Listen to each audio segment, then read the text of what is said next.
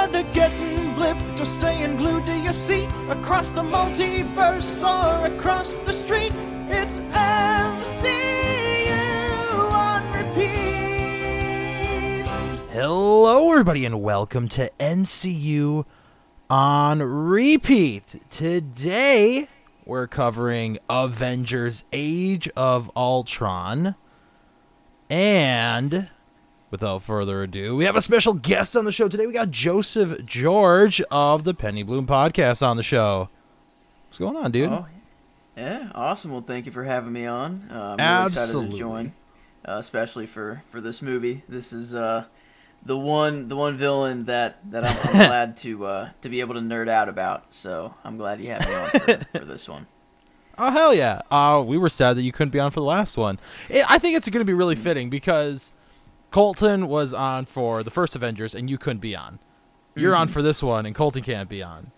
It means it's all going to come together when Infinity War rolls around. You know, sometimes things just work out that way. And I think, it's a little poetic. So it'll be nice to have a full reunion for Infinity War. The true Avengers movie at that. I can confidently say, but yeah, no, I'm excited. I mean, even though Colton's not here, he usually tames my my love for Ultron a little bit. So I'll make sure I tame myself. No, dude, we're not. I can tame myself though. I go off the rails a little bit with Ultron, but I'll tame it with my love for Vision, because he is my favorite MCU character other than Spider-Man. Spider-Man's number one. Can't beat him. Yeah. But Vision or Jarvis, whatever you want to call him, he's number two. So, dude, if it weren't for the fact that Colton had to be somewhere so I was on your guys' show and we recorded an episode for Batman 89 for your new comic book project that's launching next year. Mm-hmm. And if it weren't for him having to be places and you trying to also tame me, I probably could have kept talking for hours. Oh, I mean, hey, if that's what you want, I can go with Ultron. That's a subject that I can just ramble about forever. The notes that I took for this movie on Google Docs, Times New Roman, 12 point, just to get a base level here. I got 6 pages of notes here, and that was just me rambling while the movie was playing. So I got enough content here of Ultron and Vision. So, well, all right. You know what? Let's just kick this off then. We always love to start off with positivity on the show. Joe, how you feeling about this film? Obviously, you're already starting to say you love it. So let's keep that going. What do you think? What are your thoughts? Oh, dude, I think that this is the most underrated Avengers movie that there is. One of the most underrated movies in the entire MCU, honestly, at that. A lot of people blow off this movie. I don't know why, necessarily. I guess there are some parts that are a little, campy and such, but I don't know. I think this one was, looking back on it, kind of one of the most realistic Avengers movies, if you could say that. I know, obviously Ultron is something insane and out there, but it's AI. It's not Infinity Stones are also space stones, something like that. Yeah. But I don't know. It wasn't so far out there, and I think the storylines having the Avengers tear themselves up from the inside, having that be another villain in the movie, if you will, was really cool. So I don't know. I think it's really underrated, and out of the Avengers movies in all, I think it's top 3. I think you can't really beat the massive 2, in my opinion. But I think it's better than the first one. I can confidently say, and if we include Civil War, which I think you can, it's an Avengers movie. I think it's better than Civil War as well, in my opinion. So I'm gonna dish a hot take. Yeah, I love this movie. I'm gonna dish a really hot take, you guys. Yep. I think you might not agree with me, but I think this movie, like you said, I think this movie's a lot better than the first one. I think James Spader's Ultron is a better written villain than Tom Hiddleston's Loki from the first Avengers movie. Just because we saw him in Thor and he was almost like a completely different character. Like his motives in the first Avengers movie to me kind of felt a little out of left field, but Ultron, he establishes that like Tony is the one who like gave him like his motive of like what he's gonna do. Like I said, for me it's a hot take. No, I don't think that's a hot take whatsoever. Really? Yeah, no. I was actually really ready to spark a debate here. No, because I don't know. I had my fisticuffs ready. Because I think. Go ahead. Sorry. Because I was just saying, like, having watched Thor going into the Avengers, it's like a complete 180 because it was later retconned that he was influenced by the Infinity Stone and his scepter. And, like, Loki usually doesn't want to play second fiddle to anybody, but here he is playing second fiddle to Thanos. And then, like, you have Ultron, who his motive is taking Tony's words a little too literal. Peace in our time. Like, Ultron's motive is yeah, exactly. He's an AI. He doesn't have emotions, but I feel like James Spader is written super fucking well in this movie. Like, his voice is just perfection.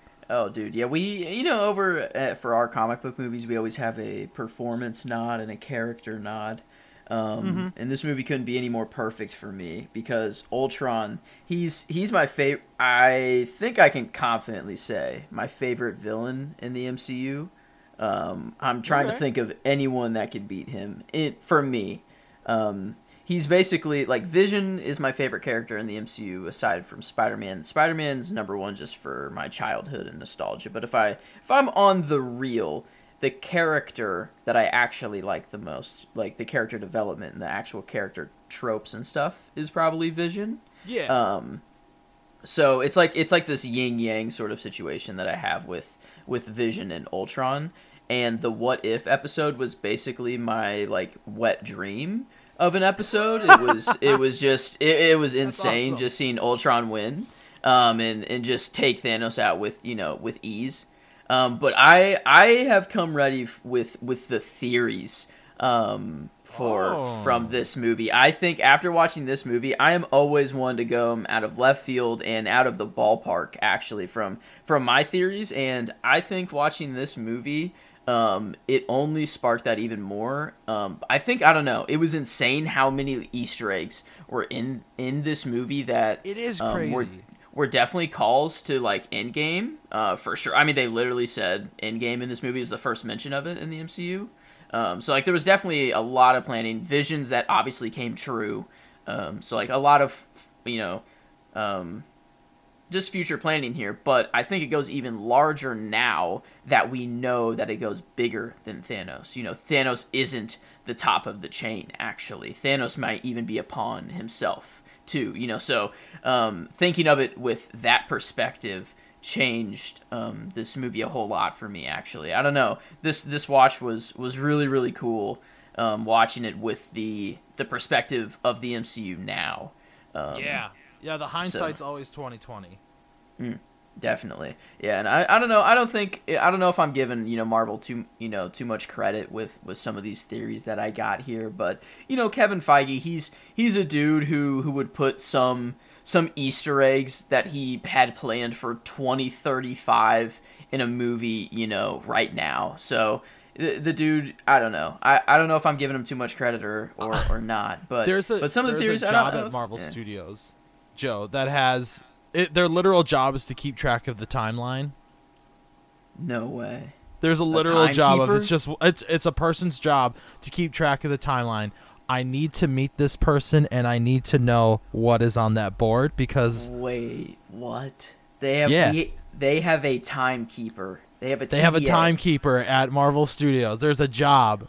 So Kevin Feige is really just Kang. It's probably just like some intern.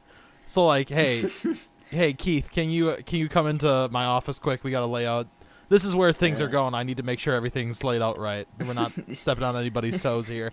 And I need to meet this Keith, man. I need to meet this hypothetical Keith. He has like a TVA monitor that has the sacred timeline of the MCU, and it's just constant like tweets of how people are feeling about the MCU and making sure people are understanding things correctly. And if people sway too far off, he's like, "Hey, Kevin, people aren't getting this part. That's going to step on the toes of like things that happened back in like Iron Man 3, and you're going to be like, oh, fuck, here we go." Yeah, I don't know. I don't know though. This movie had a lot of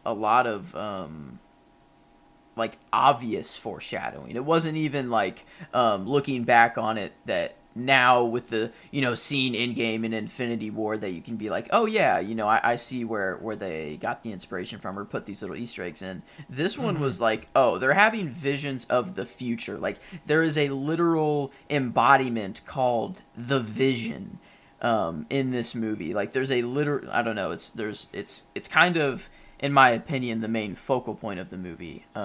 The visions that everyone have throughout the movie. There are every character has one. Every big character pretty much has one, and then the Vision, the embodiment himself, is the vision that Thor has that eventually brings him to come back to Earth and finish the creation process. He's like, yes, this needs to happen. Vision is like the safe place for the Mind Stone. I saw this, down the line. Eventually it's, I don't know, the downfall of the universe. I think he says like the center, I don't know, something of a black hole. I don't know, something equivalent of that.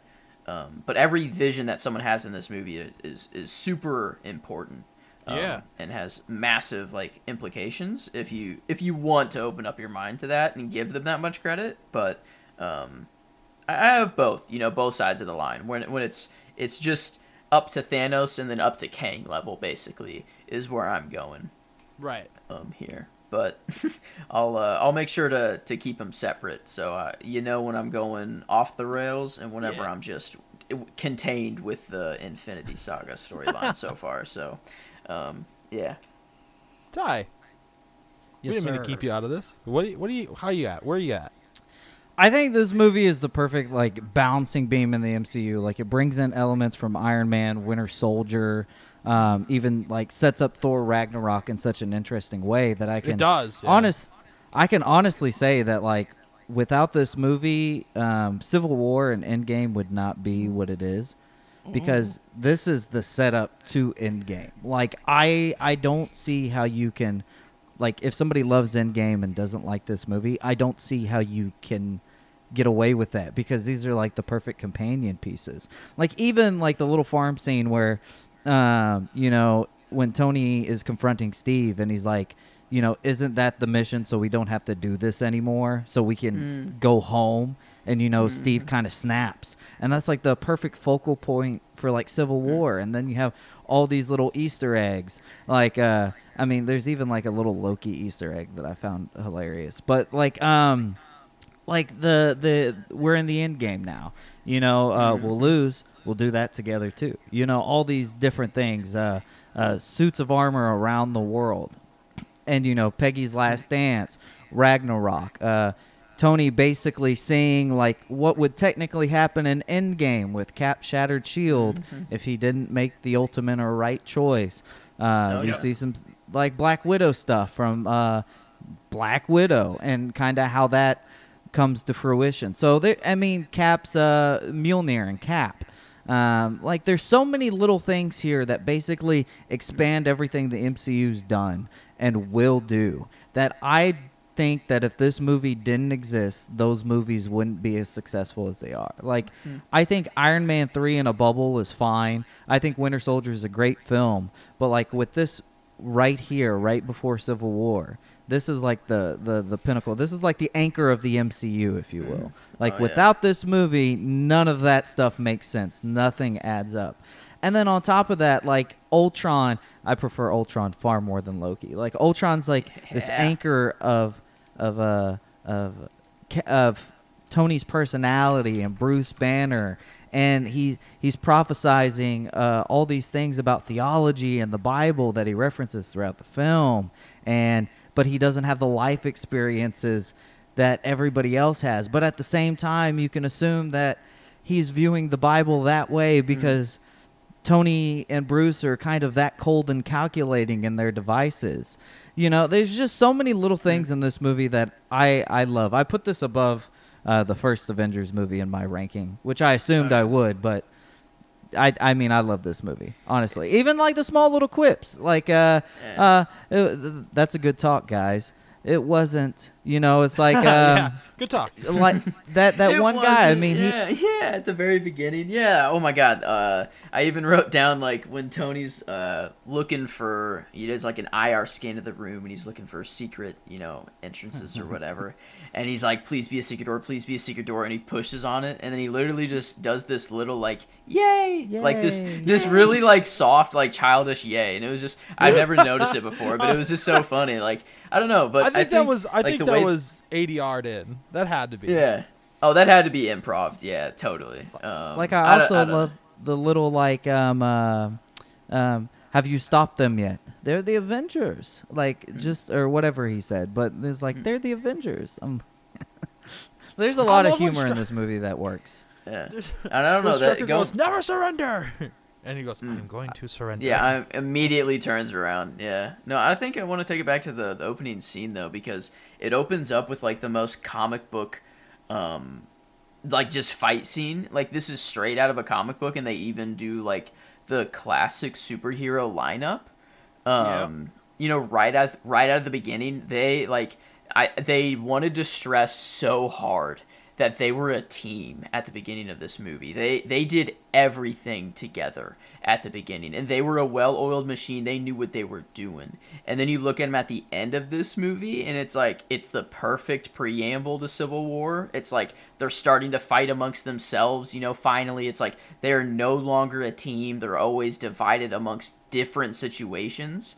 But I mean, at the beginning, seeing them just as a team, like whether it's just in the jet, them flying all together, just having a conversation, or it's Tony and Bruce in the lab, just talking it up, like being nerdy. Like this movie was so comic book heavy, like inspired, and like we have an adaptation rating, and I feel like this movie would just dominate like that category.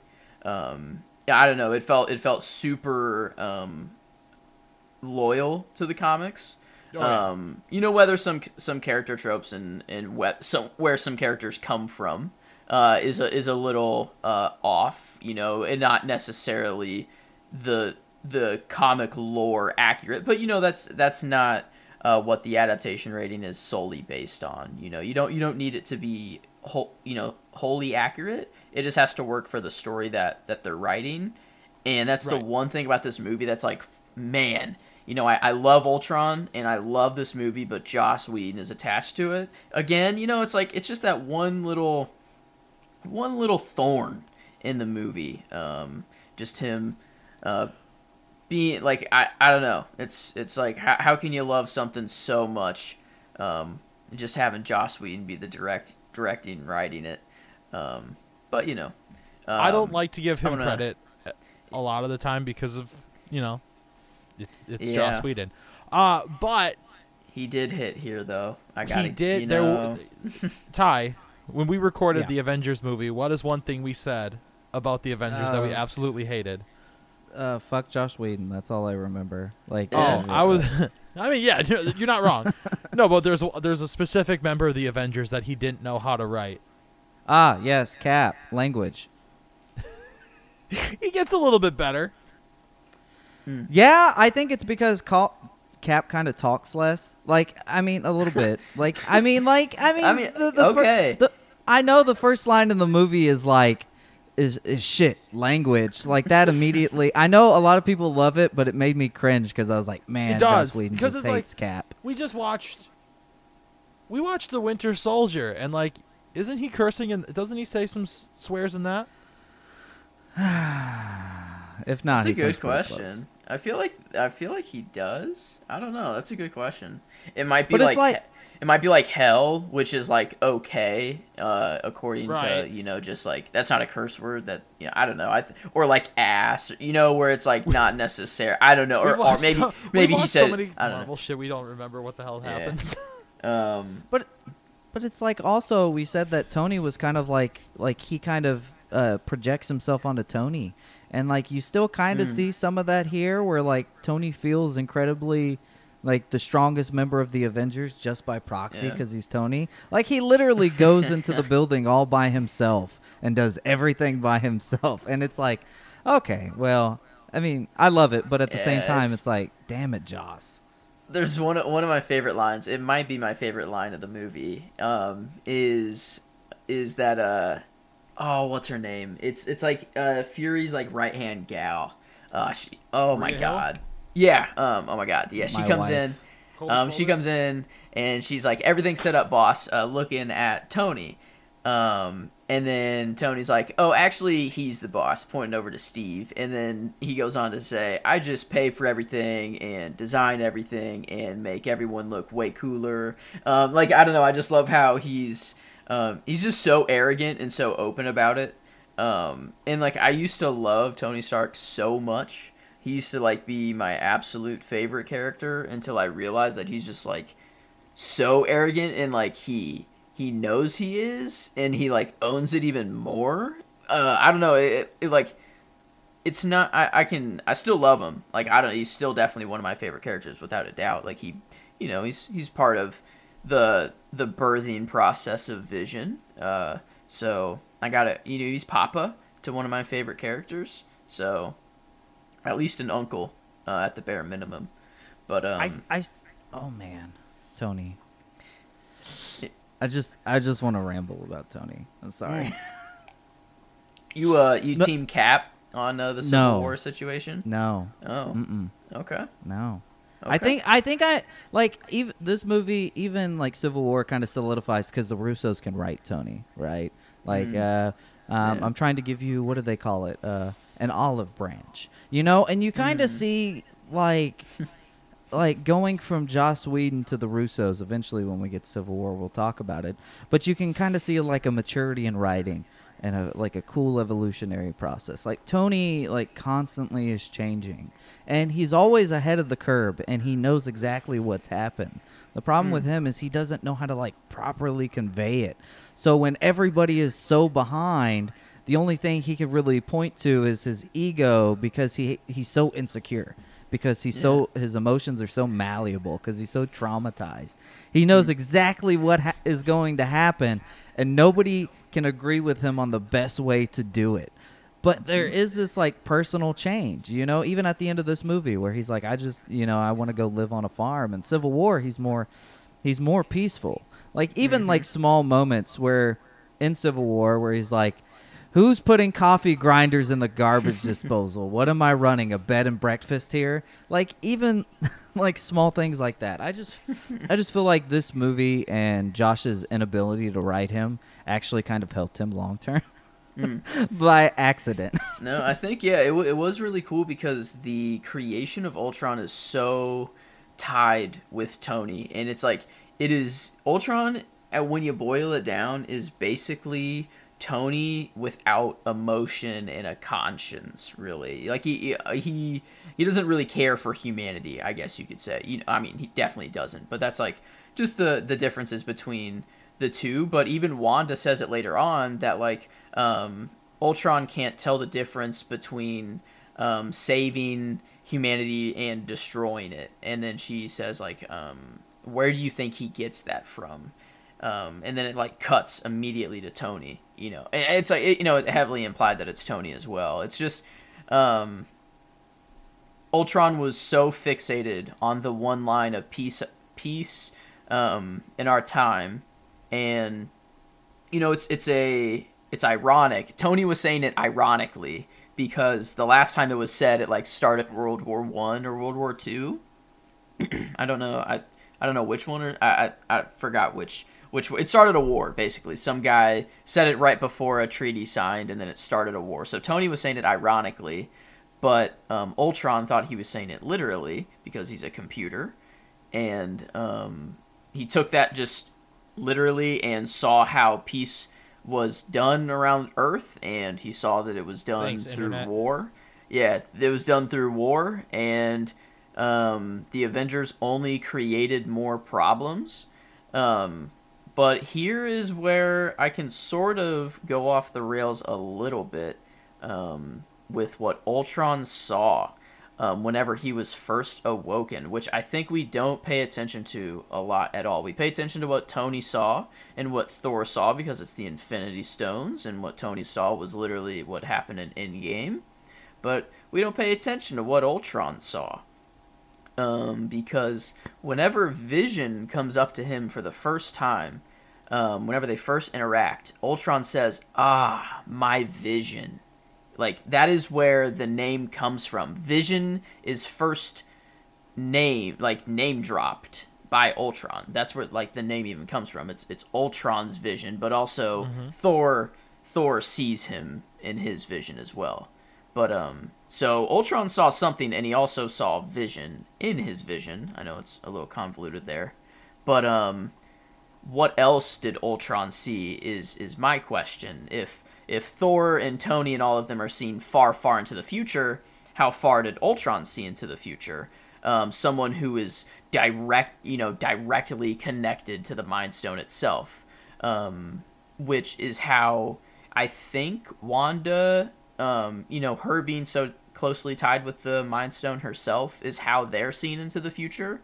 But like Ultron, who's directly being created through the Mind Stone, I feel would have like the most pure vision possible.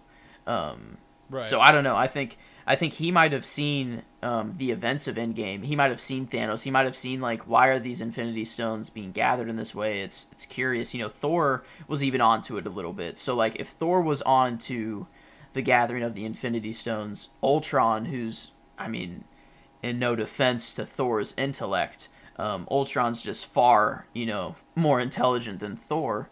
So who knows how far that can run. But where it goes out of left field is where if he saw that even Thanos was a pawn. And because there's a theory where he was just trying to prep to kill Thanos because he knew Thanos was the one gathering the stones, but he knew that the game was much larger than even Thanos, and that it went a tier above, and he knew the multiversal impact of it is what the vision that Ultron could have seen, and Kang, being the ultimate chess player. The chess master. So that's where it can kind of go out of left field is what Ultron sees, and then directly that's tied with Wanda throughout the movie. If she saw the same thing through Tony and Ultron, if she's planning this as well, because she let Tony go. Like, she let Tony have the scepter. Scepter? That sounded wrong. Yeah. The septum is your nose. Yeah, but like, yeah.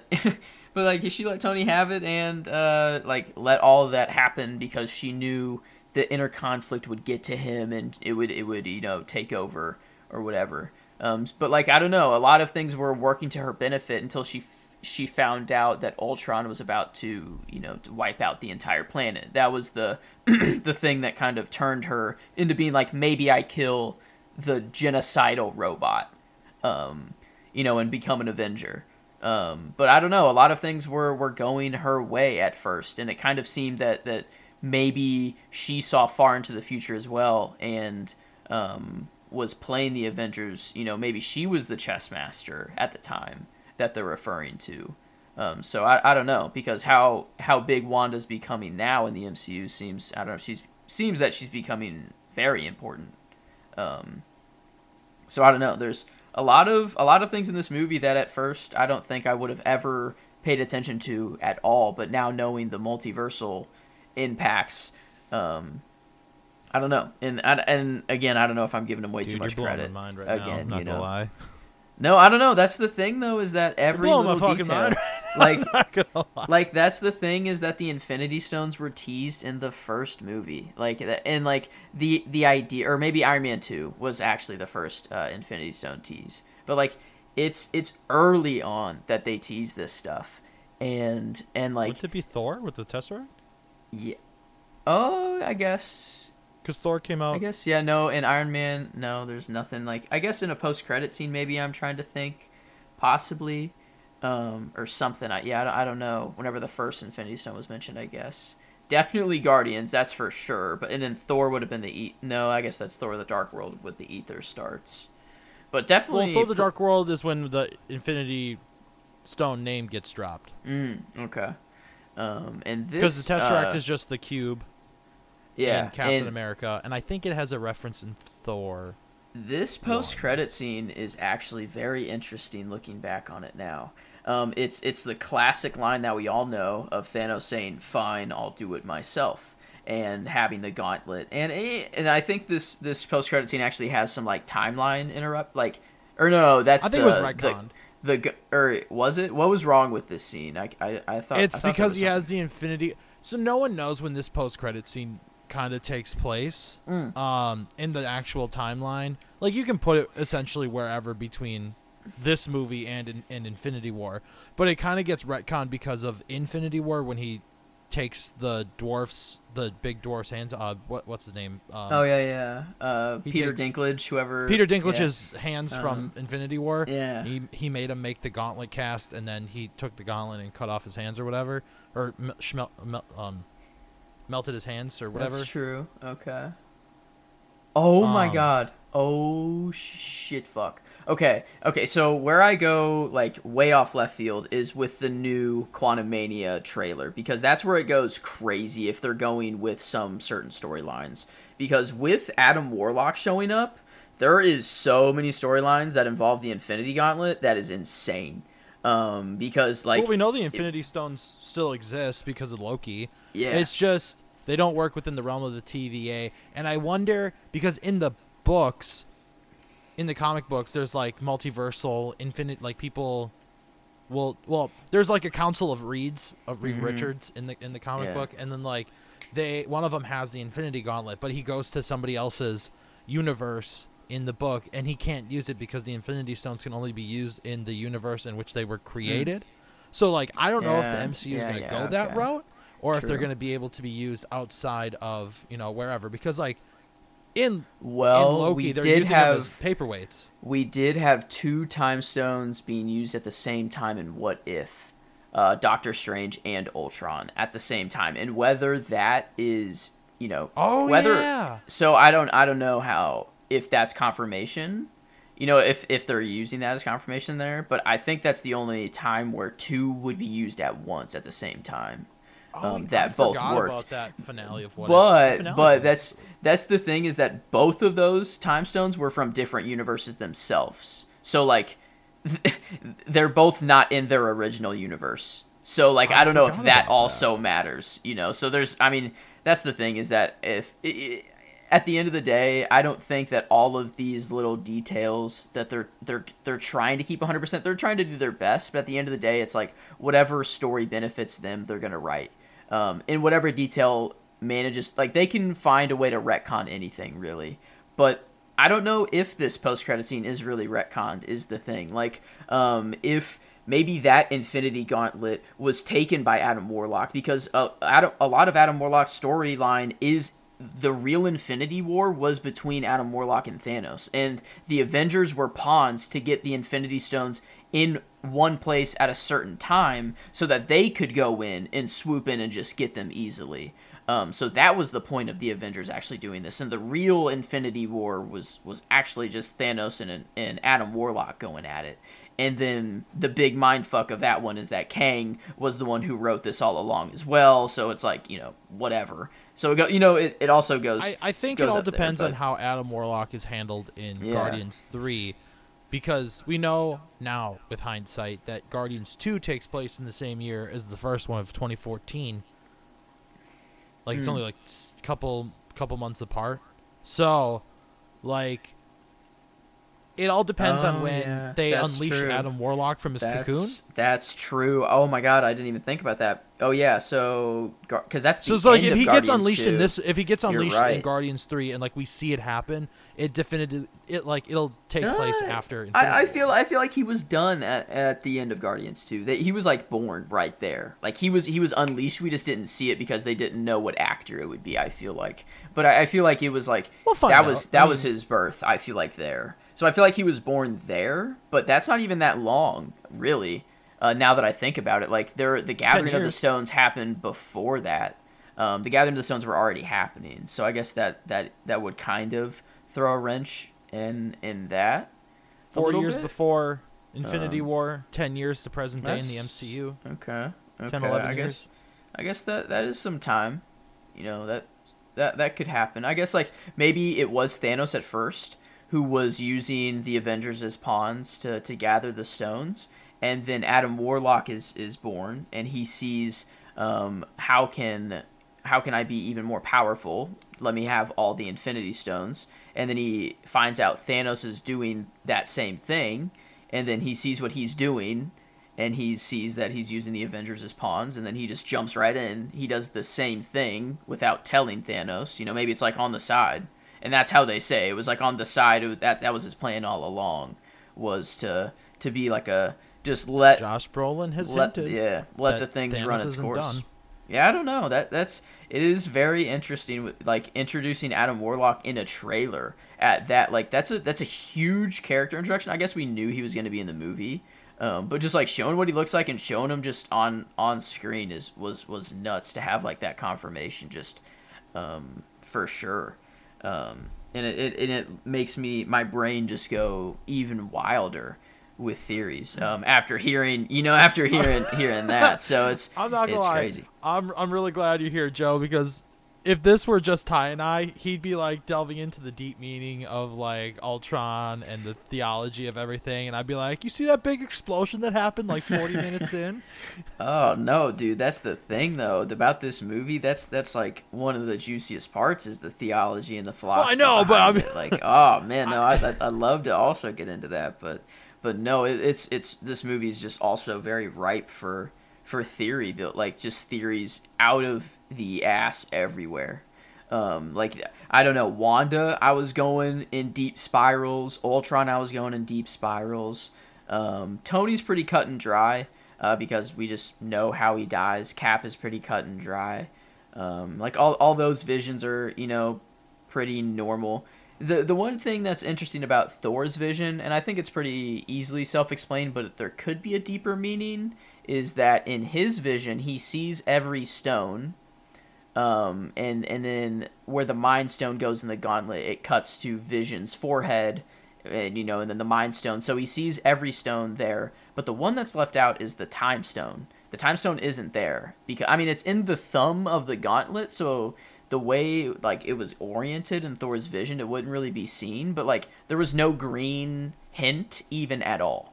Right. And I guess Doctor Strange just hasn't happened yet, so like the Time Stone just hasn't been introduced to the MCU yet. So like I don't know if that's it, but if they're teasing, Endgame vision that Tony has, like it's kind of nuts that they didn't, have the foresight to also put in a green light on the thumb. I don't know. Like, if they know it's going that far, it's kind of interesting that they leave out the Time Stone. And if it's just because that it wasn't introduced until Doctor Strange, that's a little weak, in my opinion, if they're dropping seeds of Thanos already, before this movie even came out. Right. Well, so, that's fair. I don't know. The Time Stone is an interesting one, and the Sorcerer Supreme is an interesting character. Whether like it has multiverse. Is there one Sorcerer Supreme in every universe, or is there one amongst the entire multiverse? Is Wong going around the multiverse and like that he just can't tell people? Is it like I don't know? Like is it? Do we even have confirmation on that? Like, I guess in Multiverse of Madness. Multiverse of Madness. No, they did Doctor say, like, Strange. yeah, he's their Sorcerer Supreme. That's right. Okay. So, I don't know.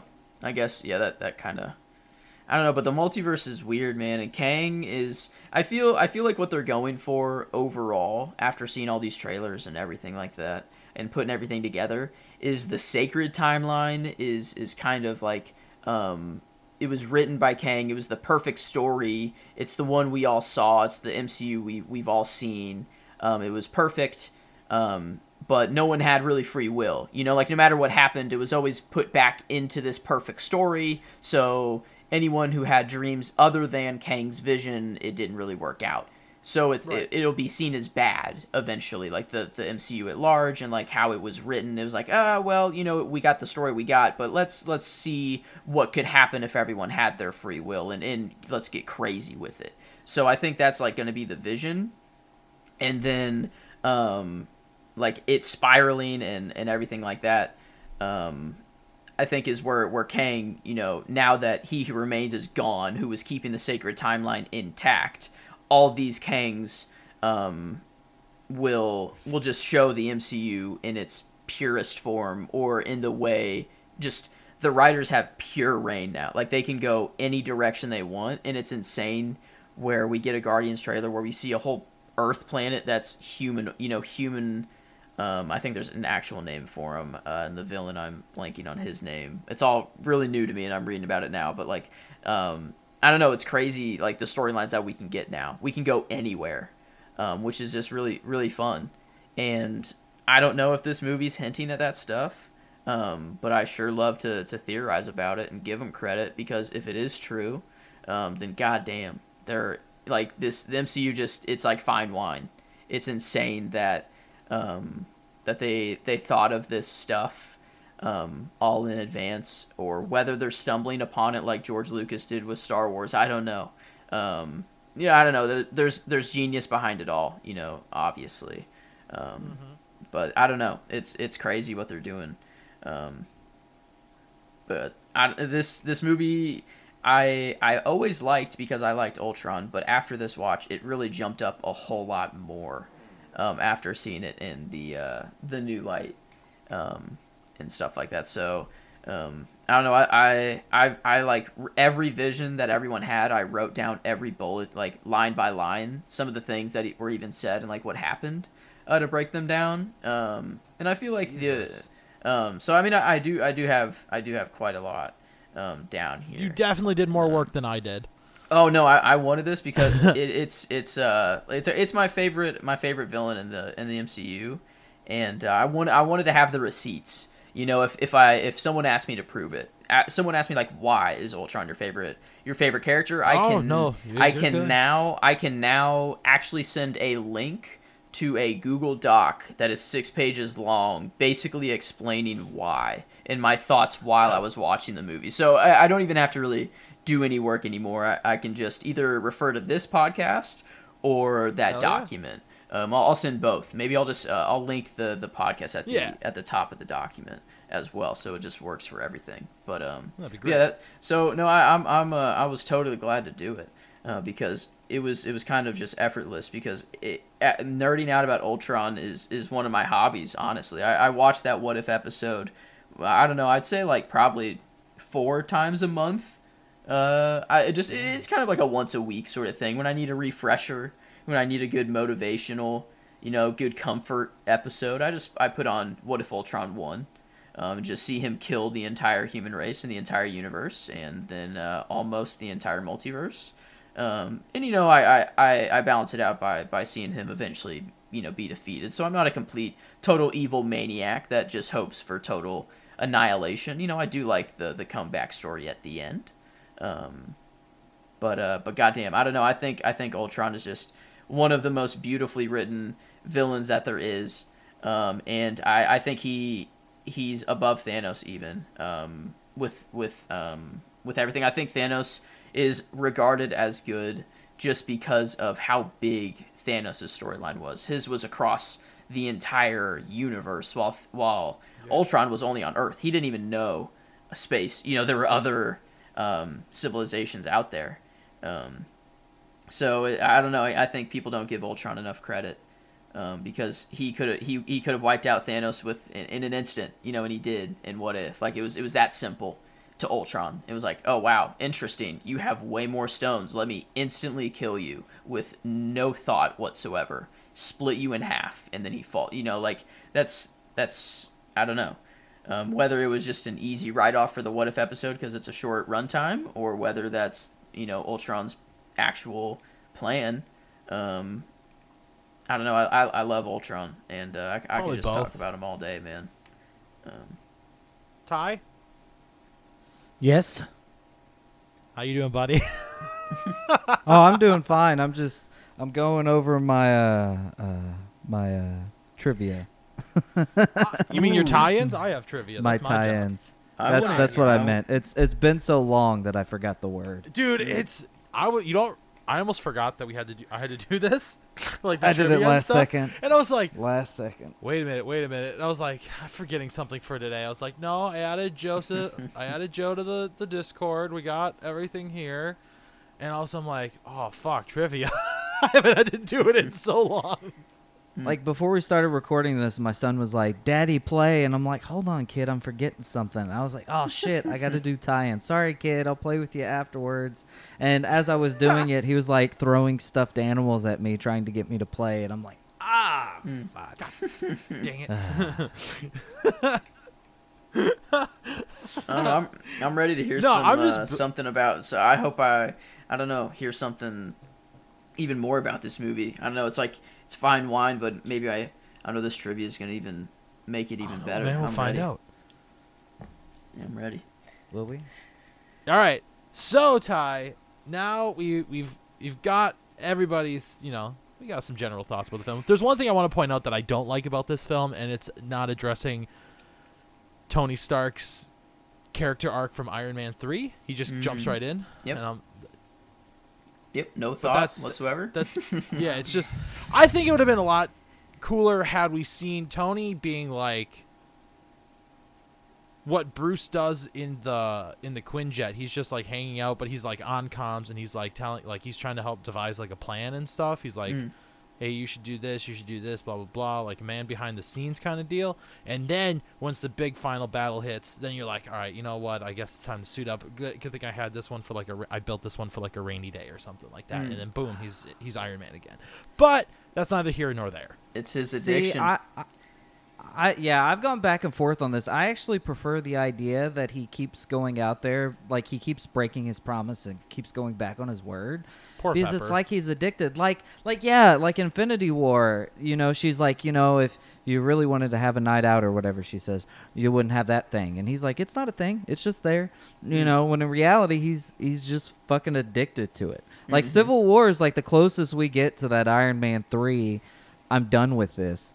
And then he has to give it up. And then when he does finally give it up, then like we have Endgame. But I kind of like the like inherent struggle. Like it's not really that he's struggling with his suits. It's that he's struggling like with his trauma. So like the suits, like I mentioned in the first Iron Man movie, is like a shield for his insecurities, and it's the only thing that really amasses his ego and like protects him from himself.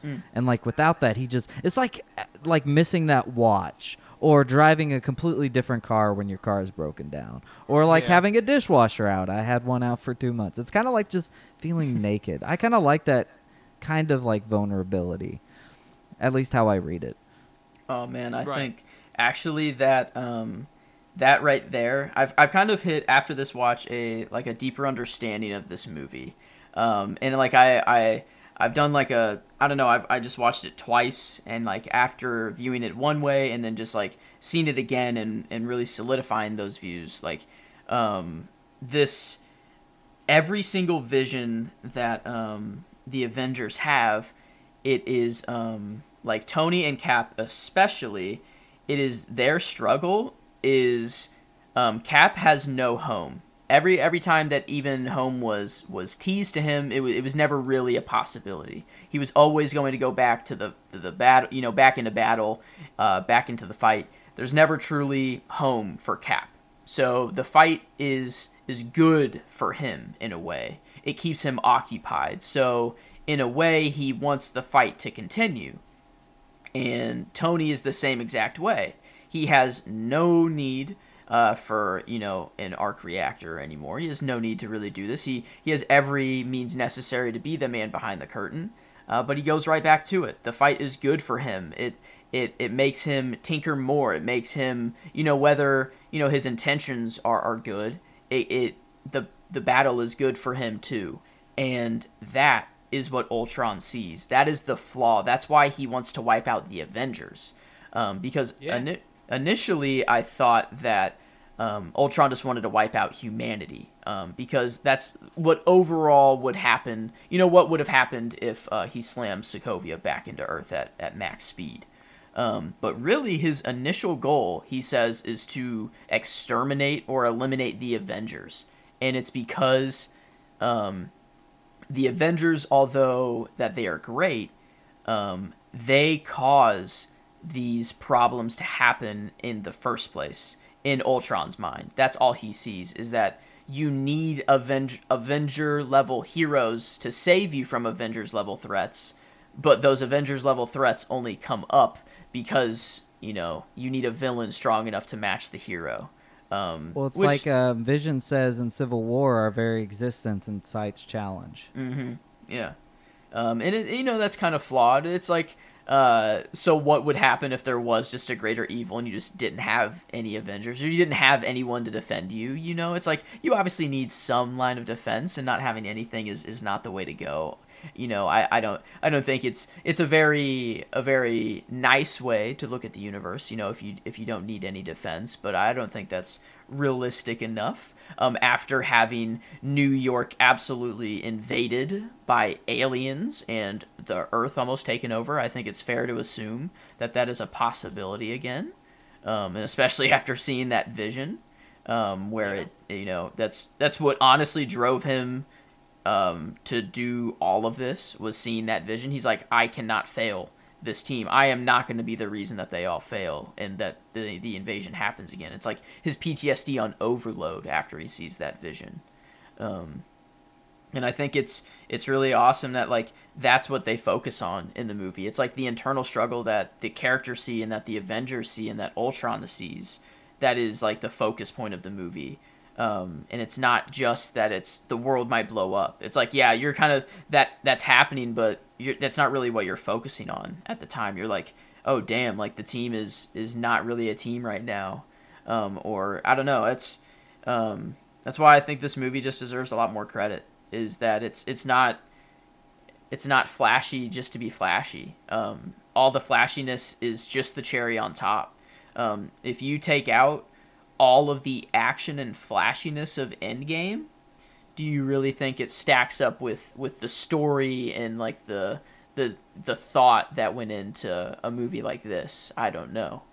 I think they're a lot more comparable in that sense, if you look at them that way. I think when we look at Endgame, we look at it and we're like, holy crap, that's Endgame. That it's the biggest battle in the MCU. It's top tier, but with what they had to work with Ultron, I don't know if it's fair to really compare them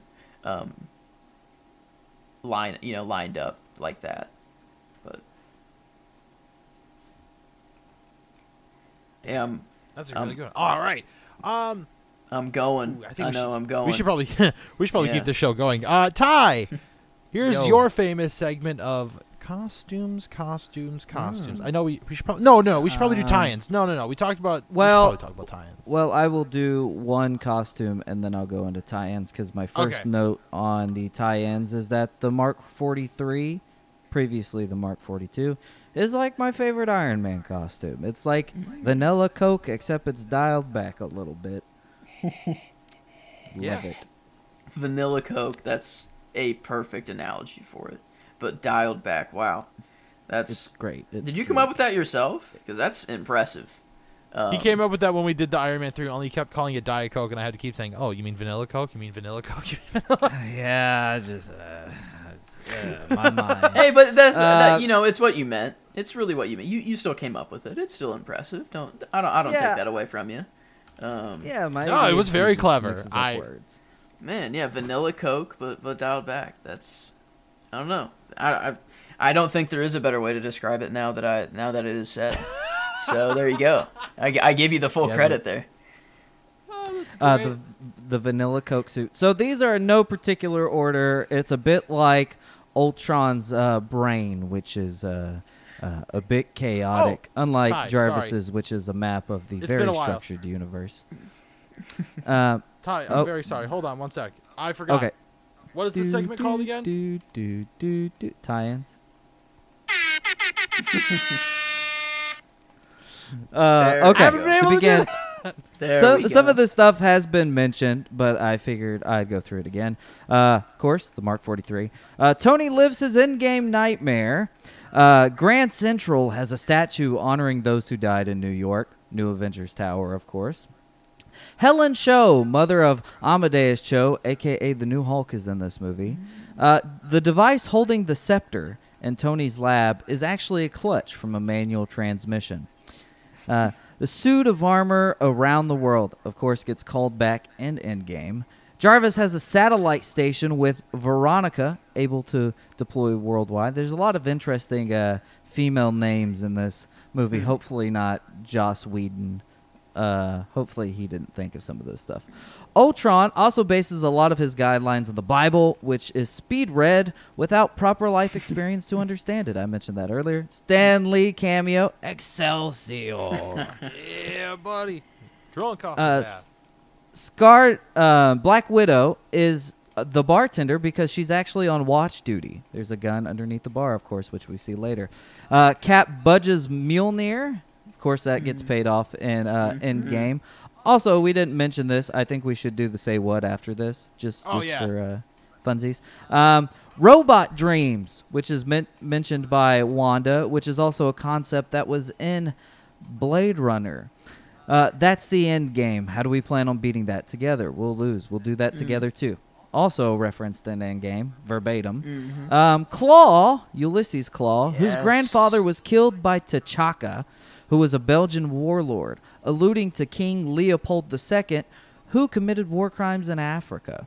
Oh, gotta love me some Andy of course, Serkis. I just gotta, real quick, just throw in the love for Andy Serkis and the Andor role recently, that he was in. I don't know if you guys have watched Andor. It's a little Star Wars plug for him. But God, oh my God, Andy Serkis is just everything I see him in. He's a genius. That dude is just so good. Whether it's motion capture or not. It's pretty much Marvel every that's fair. Every day. That's fair, but TV shows. The last couple of weeks, Joe, have been us having to watch TV shows for this podcast. Yeah, I've seen the recent lineup, and that doesn't look. That's a lot of television. So yeah, absolutely fair enough. But yeah, I love Andy Serkis. A small role in this movie, that's for sure. But I don't know. Love that man as an actor. It's a good setup character for when he comes back. Mm-hmm. Absolutely. Yeah. And he gets his arm cut off, which gets upgraded in Black Panther, and also continuing the Phase 2 motif from Empire Strikes Back of people having their arms cut off. Right. The next one and last one is an Ant-Man. Wanda hand waves, of course, Ragnarok illusion, Peggy and Cap Last Dance illusion, and the Red Room with the Black Widow illusion. The Hulkbuster is powered by 7 arc reactors.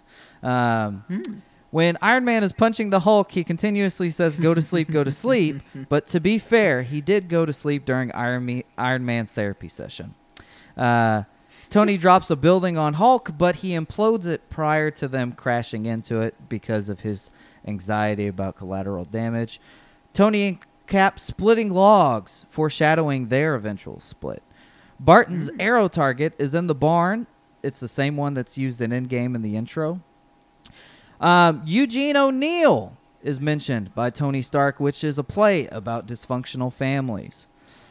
Bruce Banner says, I don't know what to do. I'm caught in a time loop. Well, actually, he's correct from what we know from the TVA and Loki. True. First person Vision lays his eyes on is Wanda. Wait, I had a vision. I didn't know that. Yes. Wait, the first person he sees? I thought it was... Thor just throws him, I guess. Throws him just at the window, and then he sees himself. I thought it was himself that he saw, actually, for the first time.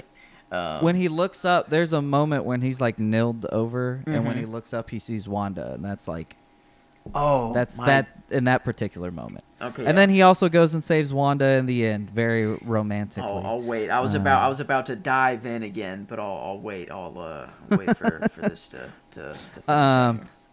This has been mentioned. I had a vision. Dun dun dun. Vision.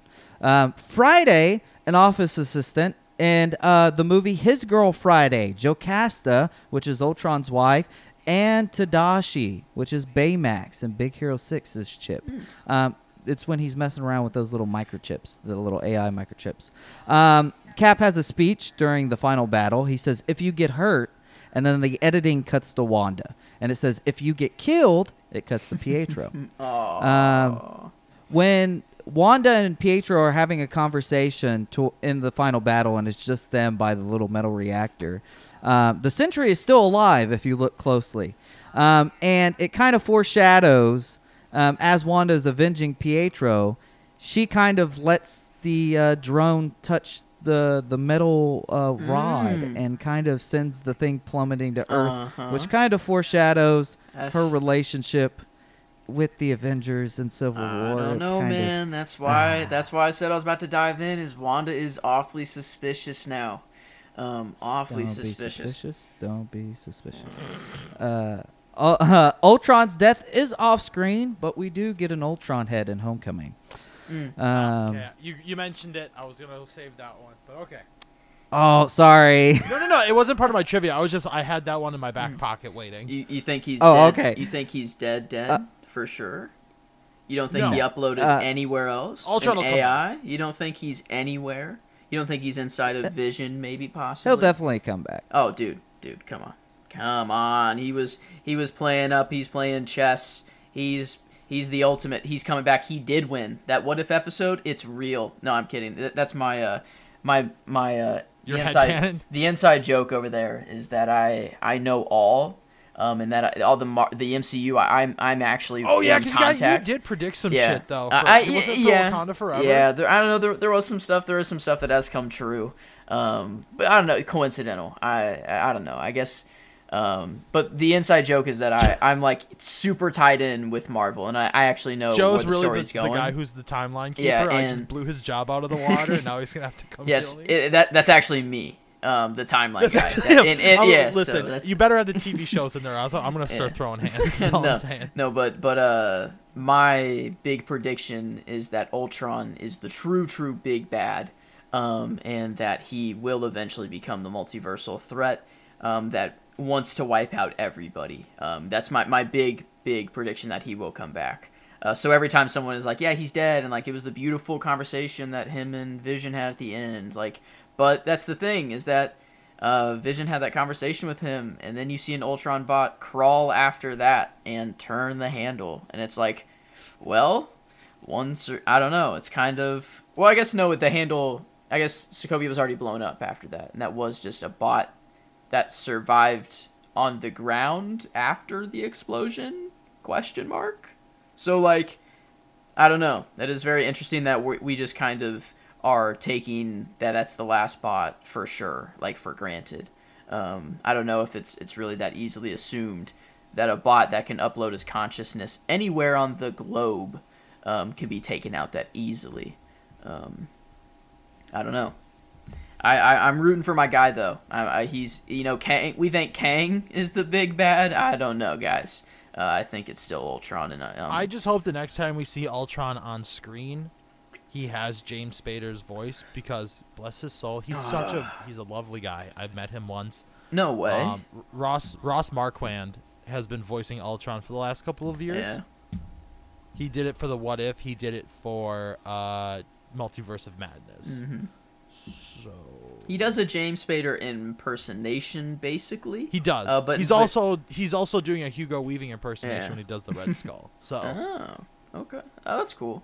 But yeah, he's a very nice guy. I met him. Doesn't quite go up to James Spader's performance. No, that's why I'm saying I hope James Spader decides that like he'll come back. Yeah, so. He's too good, man. He's too good.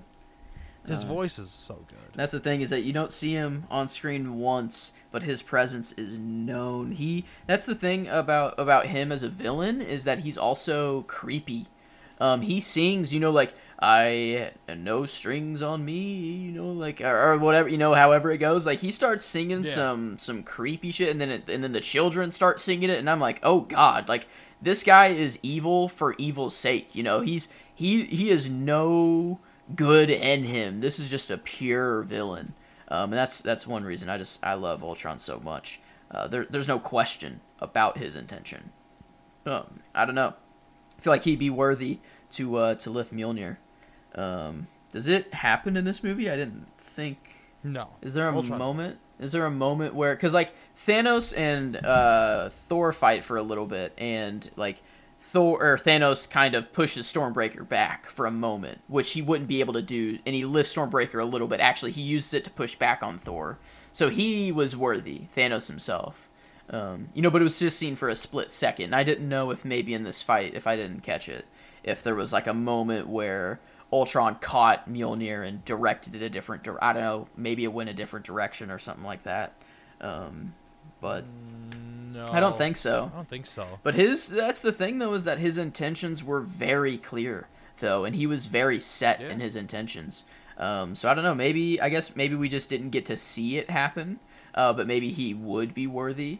Because another one that we didn't get to see was Natasha. She was the only one that didn't go up to the hammer in that little group session. Didn't get that question answered. That's what she said. But no, she's totally worthy. Her sacrifice on Vormir, like that. I mean, before that, she was worthy. Before her sacrifice on Vormir. So I don't know. I think it was just we didn't need to see it happen. It's just it's headcanon, that's for sure. I'm headcanoning it, without a doubt. But man, yeah. See, I don't know. The smallest little detail can get me to just ramble about this movie. I can go. Yeah, this movie's just. I love this movie so much.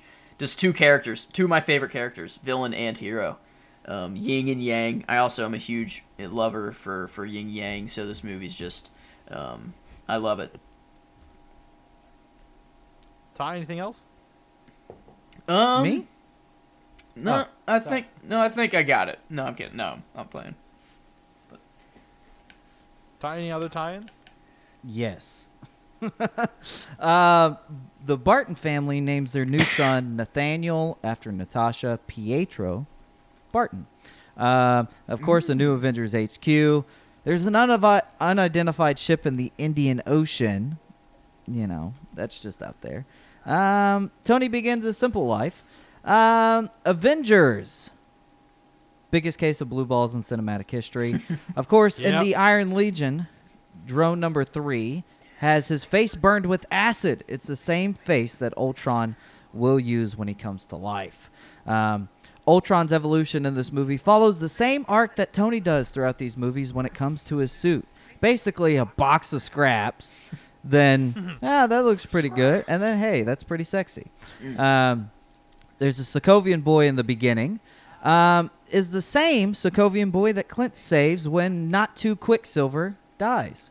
What a useless I just have a comment too, here man. that says, Natasha's lullaby is stupid. Thank you, Taika, for making fun of it. And then, of course, in the end, fine. I'll do it myself. And that's all I got.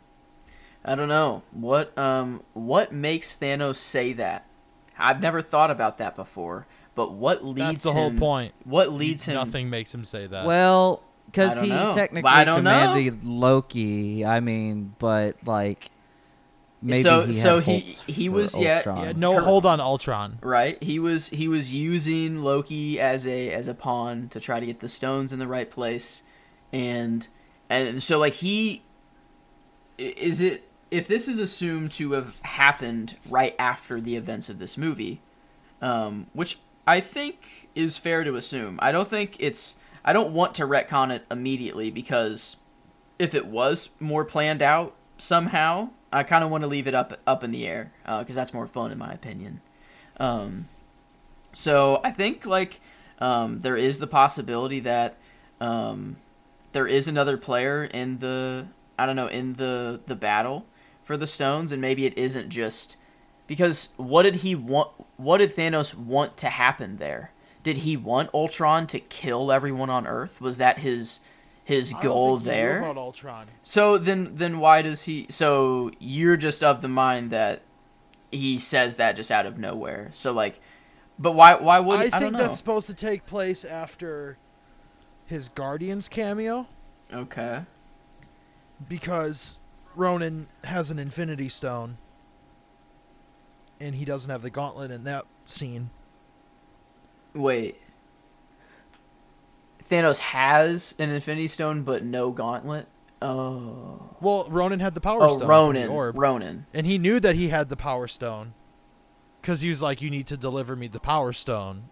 That's true. And Ronan goes, true. Fuck off. Okay, that's true. So Ronan was directly tied with Thanos and had the Power Stone. Yeah, like well, Ronan I guess was like I guess he kind of went rogue though. He kind of put it in his own hammer and was like, "Fuck you, Thanos! I'm actually going rogue." So like, no, I guess he didn't deliver it to Thanos. It's right. Thanos you're like, right. Hey, you're gonna deliver that stone. And then, goes, so you're saying, fine, I'll do it myself. Is in response to that, most likely. Then yeah, that's my theory. That's fair. I mean, I guess if it's to be believed that it's after the events of this movie and he knows what happened on Earth, that's interesting. If he says, fine, I'll do it myself after that, that's really interesting. If that's the case, I guess it happening after the events of Ronan makes way more sense, though, now that I think about it. I'm way more in the camp of that. But, I don't know. That's the thing, man. This is like an ending that I just need to know how it happens for just my own sanity. So I just stop spinning, all these theories, and keep going crazy. But that's the thing. It'll be replaced with something else. I don't know what it is. It won't be the MCU. Maybe it will. Maybe it'll be Phase 18. I'm not sure. But I'm ready. I'm ready for whatever it is.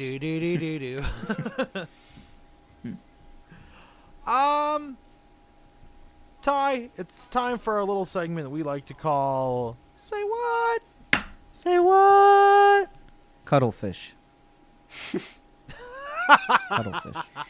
Joe, this is a segment where we take a line that I had messaged you about a little earlier, where we find a couple lines of dialogue or something that really stands out to us, whether it be a joke or just a piece of dialogue that really resonated with us or whatever it may be, and we just share it on the show. Ty shared Cuddlefish. I wanna highlight the little yay Tony has at the beginning after he pushes open the secret door. Love that little yay. I do too.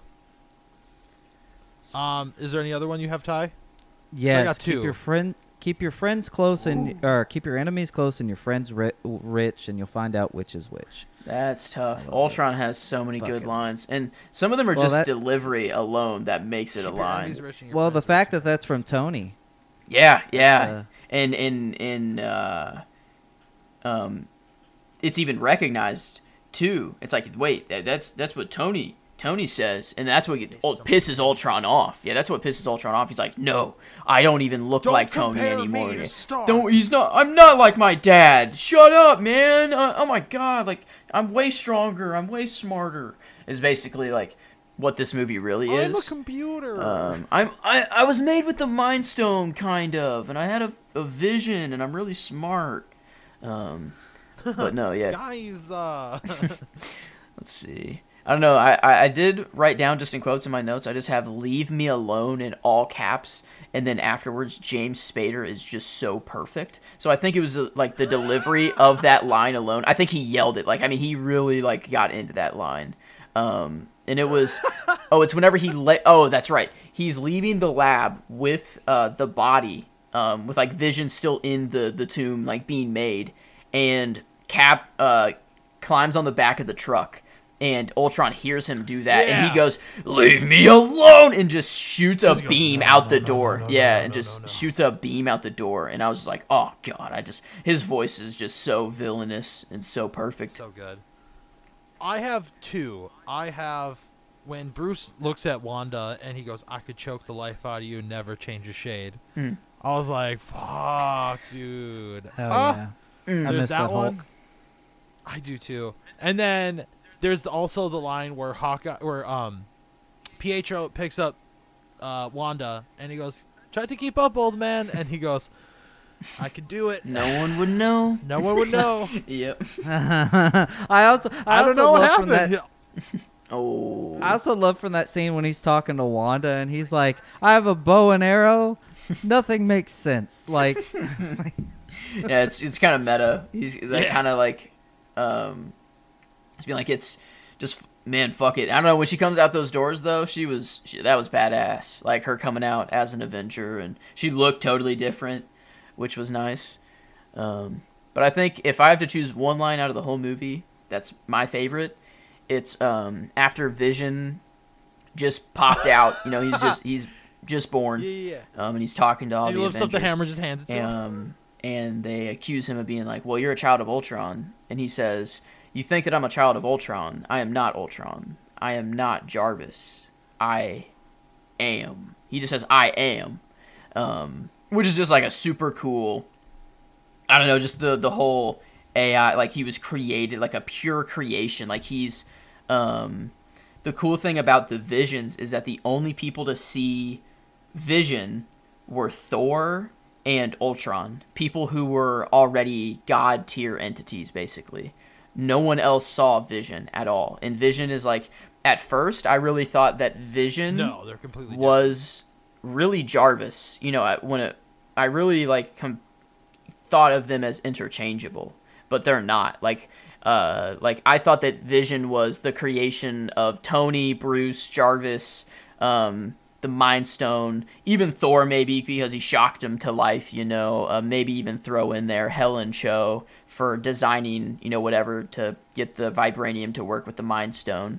But like really, Vision is just the embodiment of the Mind Stone itself, and the vibranium just gives it a way to have form and consciousness, really. So I don't know. I think Vision is truly like he was already my favorite character pretty much, but now it's just like, oh my god, like the concept of Vision is just so cool to me that he's really like a super god tier entity when it comes to the tiers. You got a couple more. Okay, never mind. Which I didn't really think of before. Oh no, you're good. You're good. I have a couple more. You had to make it quotes. Weird. I was having a brain fart. I was trying to think. Boom, of you them looking while for you were this? talking. Rhodey, if we make it through this, I'll hold your own. You had to make it weird. Yeah. He said you had also, to make it weird. Nobody mentioned this. Oh, like that little boom, positive head nod he does. He just goes, he's like, yeah, you. That one usually I drop it off and I lands, go, man. boom, you Yeah, looking for this? And then he looks around. He's like, yeah, like finally, content with it himself. nailed. He's like, yeah, it landed. Everyone's laughing. All right. Yeah, Well. this is like Loki, the Rhodey movie. So, I love that line. yeah, I think that's all I have. It's good. You're like incredibly Vision's naive. last line. I was born Whenever he says, yesterday. "Well, I was born yesterday," and that's when he just kills Yep. Ultron right then and there. He's like, He blew up. "Well, I am a baby," and then just I don't know what he did to kill him. I guess he just kind of exploded.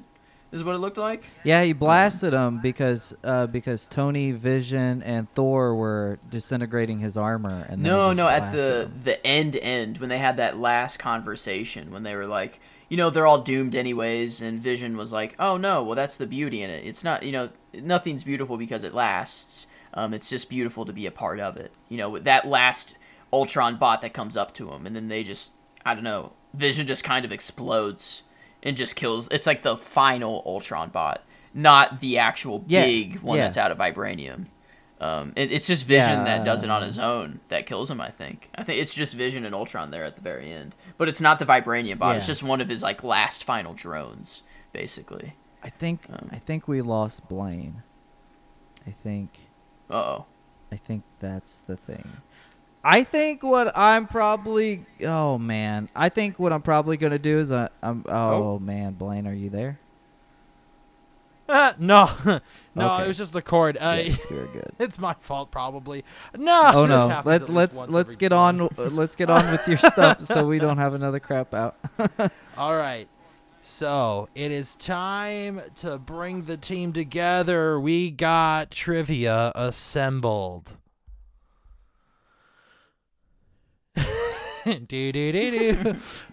Scarlett Johansson was pregnant during the filming, so many of her scenes were scheduled early in filming before she began to show. To help hide her pregnancy later in filming, 3 stunt doubles were hired. This caused a lot of confusion amongst the other actors since, according to them, all of the stunt women looked very similar to Johansson. Chris Evans stated that it got to a point where he would say hello and start a conversation with one of them, only to realize midway that the person he was talking to wasn't Johansson. Ultimately, some scenes use CGI to hide Johansson's belly.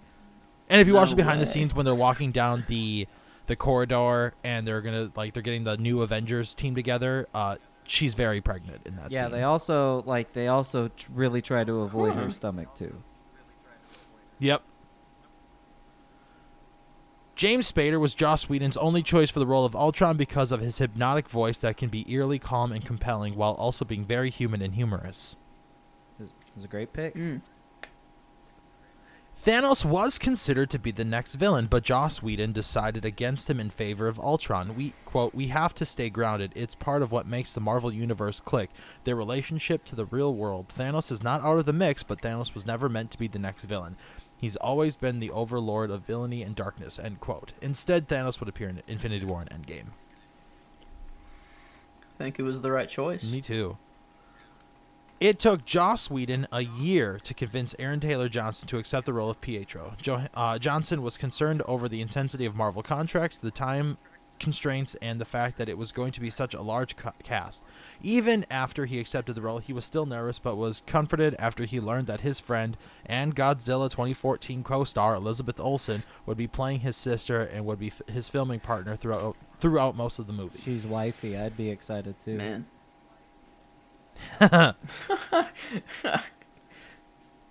James Spader was originally just going to be Ultron's voice, but he told the filmmakers that for a main character, he deserved to do more than provide a voice. So he took on performing Ultron through motion capture. Yeah, that's why if we were given a performance nod, I give the performance to James Spader, but I give my character to Paul Bettany as Vision. Because James Spader, he does such a good job with just letting his presence be known. Oh yeah. And you can almost see him through the mask of Ultron. It's so weird that it kind of even looks like him, but it doesn't at all. But you just know that it's James Spader, so you kind of see his face in it somehow. And it's crazy that he does such a good job just being a voice and a little bit of motion capture. It's crazy. And it's also just cool to have the motion capture king Andy Serkis right next to him too. Kong, Gollum, Snoke. Andy Serkis is just badass, and then just having someone who's doing motion capture right next to him, so good. I love Ultron, and having James Spader to do it just was so nice. To have just such a good actor portray Ultron. Joss Whedon has said that he wanted Spider-Man and Captain Marvel to appear in the final sequence, but they were unable to include them in the movie due to timing and rights issues. I think there was also a post-credit scene that was filmed with a stand-in as well. For Captain Marvel. Yeah. I think I remember that being a thing. It was just, I think, a generic blonde-haired person. I don't... Yeah, I'm really glad they didn't do that, though. Yeah, no, that... Because Brie Larson. Oh, yeah, definitely. That mommy. Industrial Light and Magic developed a new motion capture system for the film called Muse to better capture the actor's facial and body movements and combine different takes of the same performance with regards to Ultron and the Hulk. Andy Serkis, who also has, who's also Claw, was brought on board to contribute towards Muse's design and improvement. One major benefit of this work for the actor was that in this film, Mark Ruffalo was able to do some of the mocap performance alongside his fellow cast members on set and on location, as opposed to in the first film, where he was working separately from the others. It furthermore reduced the amount of specific facial mocap sections, as they now were able to do both body and face simultaneously. Dude, that makes so much sense, because the Hulk was such a neglected character before. And now it makes sense because they had to do the scenes separately with all the mocap. But now with the technology to do it on set with all the other actors and actresses, it gives them the chance to include them a lot more, which is felt here. Definitely. Wow, that's crazy to hear. I don't know, because it is sad how the Hulk was treated. But I don't know, that's kind of like groundbreaking, like technology actually. Oh yeah. If this is is it saying that this is the first movie to develop like on-site mocap? Because that's kind of nuts if that's true. Yeah. That's huge. Wow. I love this movie even more. I might put it above Endgame. I don't know. I might get crazy with it. Well, find out. I don't, This will tie into our past episodes, Ty. The first trailer was intended to be released after October 28th, 2014. That was an episode. Oh, okay. Sorry. The first trailer was intended to be released after the October 28th, 2014 episode of Agents of S.H.I.E.L.D. A low-quality version of the trailer leaked online on October 22nd. In response, Marvel published a high HD version of the first trailer on its official YouTube channel the same day. Marvel's official Twitter account announced that the official trailer was a tongue-in-cheek statement blaming Marvel's villainous organization, Hydra, for the leak. Thank you, leakers. Fine, I'll do it myself. Fine, I'll do it myself. Couple more. Marvel Ultimates comic is famous for featuring a controversial incestuous storyline between Quicksilver and Scarlet Witch. According to Elizabeth Olsen, while this particular aspect would not be overtly present in the film, she and Aaron Taylor Johnson played around with certain parts of it. Every time you see an image of them, they're always holding each other's hand and looking over each other's shoulder. They're always close. It's almost uncomfortable. Aaron and I have been playing a little bit with those kinds of images just for ourselves. That's disgusting. huh. Okay. Well, I'm never going to watch this movie the same again. You knew that, though. I told you I don't that. remember this. Oh, my God. You know, you tell me something great about, you know, how they develop some groundbreaking technology, and then you're like, you balance it out. You know, this movie's just yin-yang to the max, because then you balance it out with incest. Some incestuous, some storylines. Like, that's I don't know, maybe that's just where trivia. This movie belongs. That's just right in the middle. This movie is just as even as... No, I can't call this movie even. It's too good. That's trivia. So... Yeah. Rankings, right? I'm not done yet. I'm not got two more. You said it in finality. I was like, oh my goodness. At some point, the Abomination, villain from the Incredible Hulk, was going to be an antagonist of the film or secondary villain, and Tim Roth would have reprised the role from that film. However, the Abomination was written out of the film. He would eventually appear briefly in Shang-Chi, and he's in She-Hulk. Played by Tim Roth, but he looks different. Hulk also spits out a tooth like Abomination in this movie. Yes, he does. It's a big reference. Yes, he does. Yep. Tony was like, shit. After that, he was like, I'm sorry. Oh, not good. Yeah. I'm sorry. Don't kill me, please. Last piece. At around 1 hour, 35 minutes, when Tony Stark is picking a new AI, one of the chips says Tadashi, in reference to the chip that's in Baymax from Big Hero 6. No way. Another That's Disney awesome. property based on a Marvel comic. Wow. I think we. What if? That's a what if question there. What if he grabbed that chip? Yeah, that'd be nuts.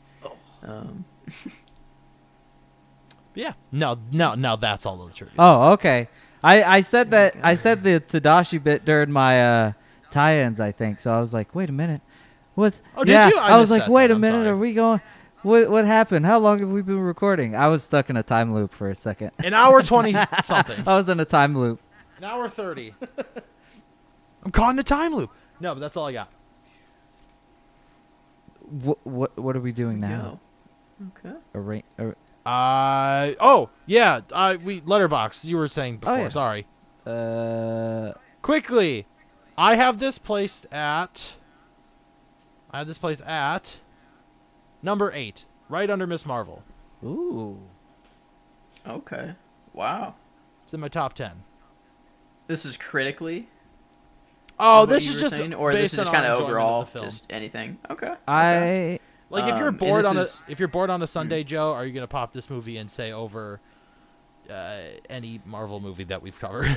Ooh, that's an interesting question. I think it in the MCU at large, over every movie that's released, it's definitely in the top half. That's without question. I think it definitely is in the top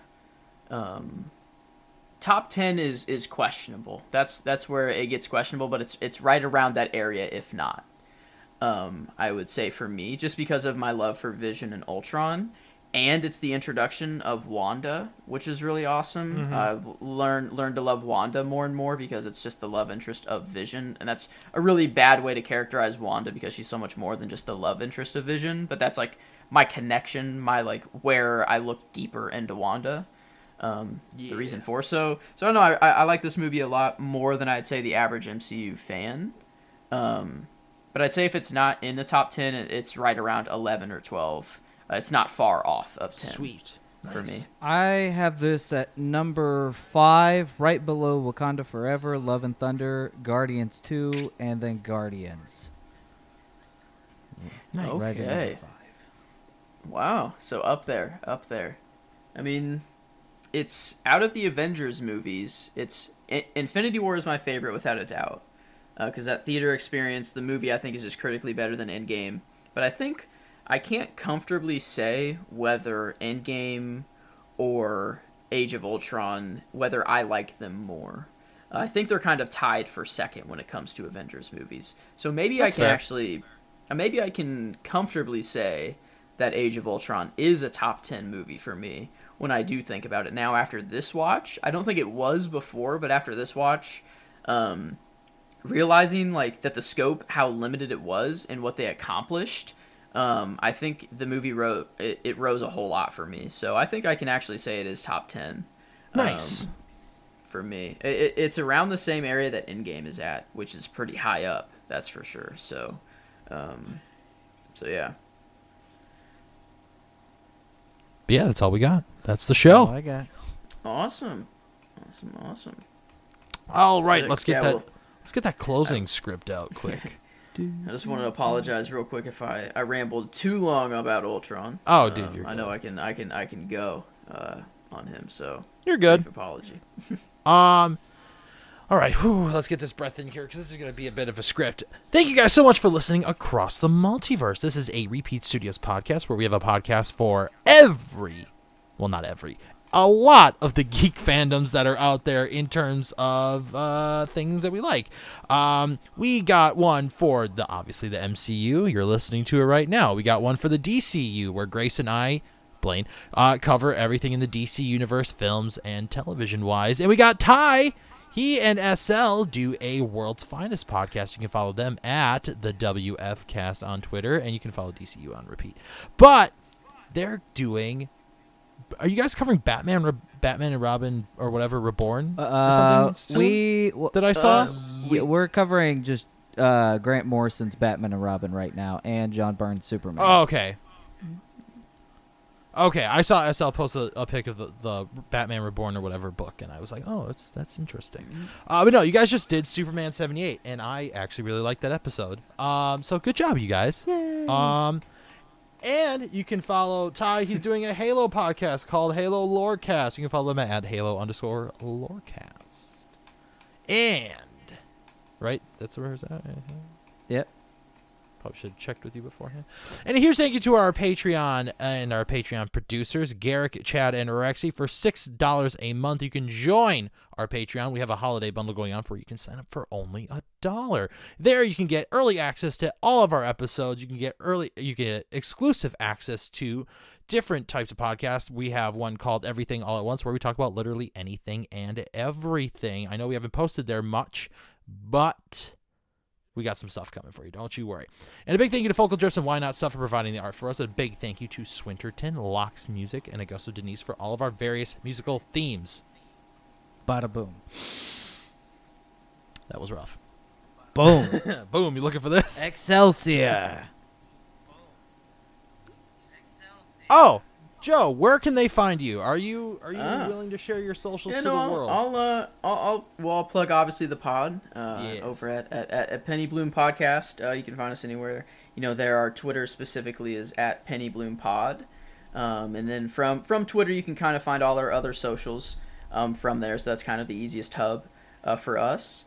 Me specifically, I don't know. I guess you can find me. I like and retweet a lot of the PennyBloom stuff, so if you want to follow me, you can kind of find me through there.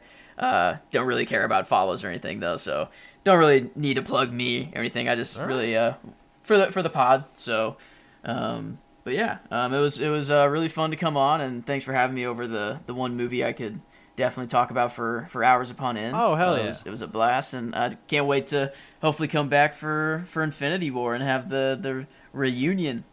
For me and Colton to finally come on at the same time. We're gonna make it work. Don't worry, we'll find a way. Awesome. Yeah, well, thank you guys. Thank you guys so much. Oh yeah, of course. You. Tune in next week because we're gonna be wrapping up Agents of S.H.I.E.L.D. Season 2. That's what, part 6? I think, Ty? There's only 3 episodes. It's 3 or 4, so it's not too bad. Thank God. I feel and you guys we're so close. I can almost taste our holiday break. I can almost taste it. But yeah, tune in next week. Agents of S.H.I.E.L.D.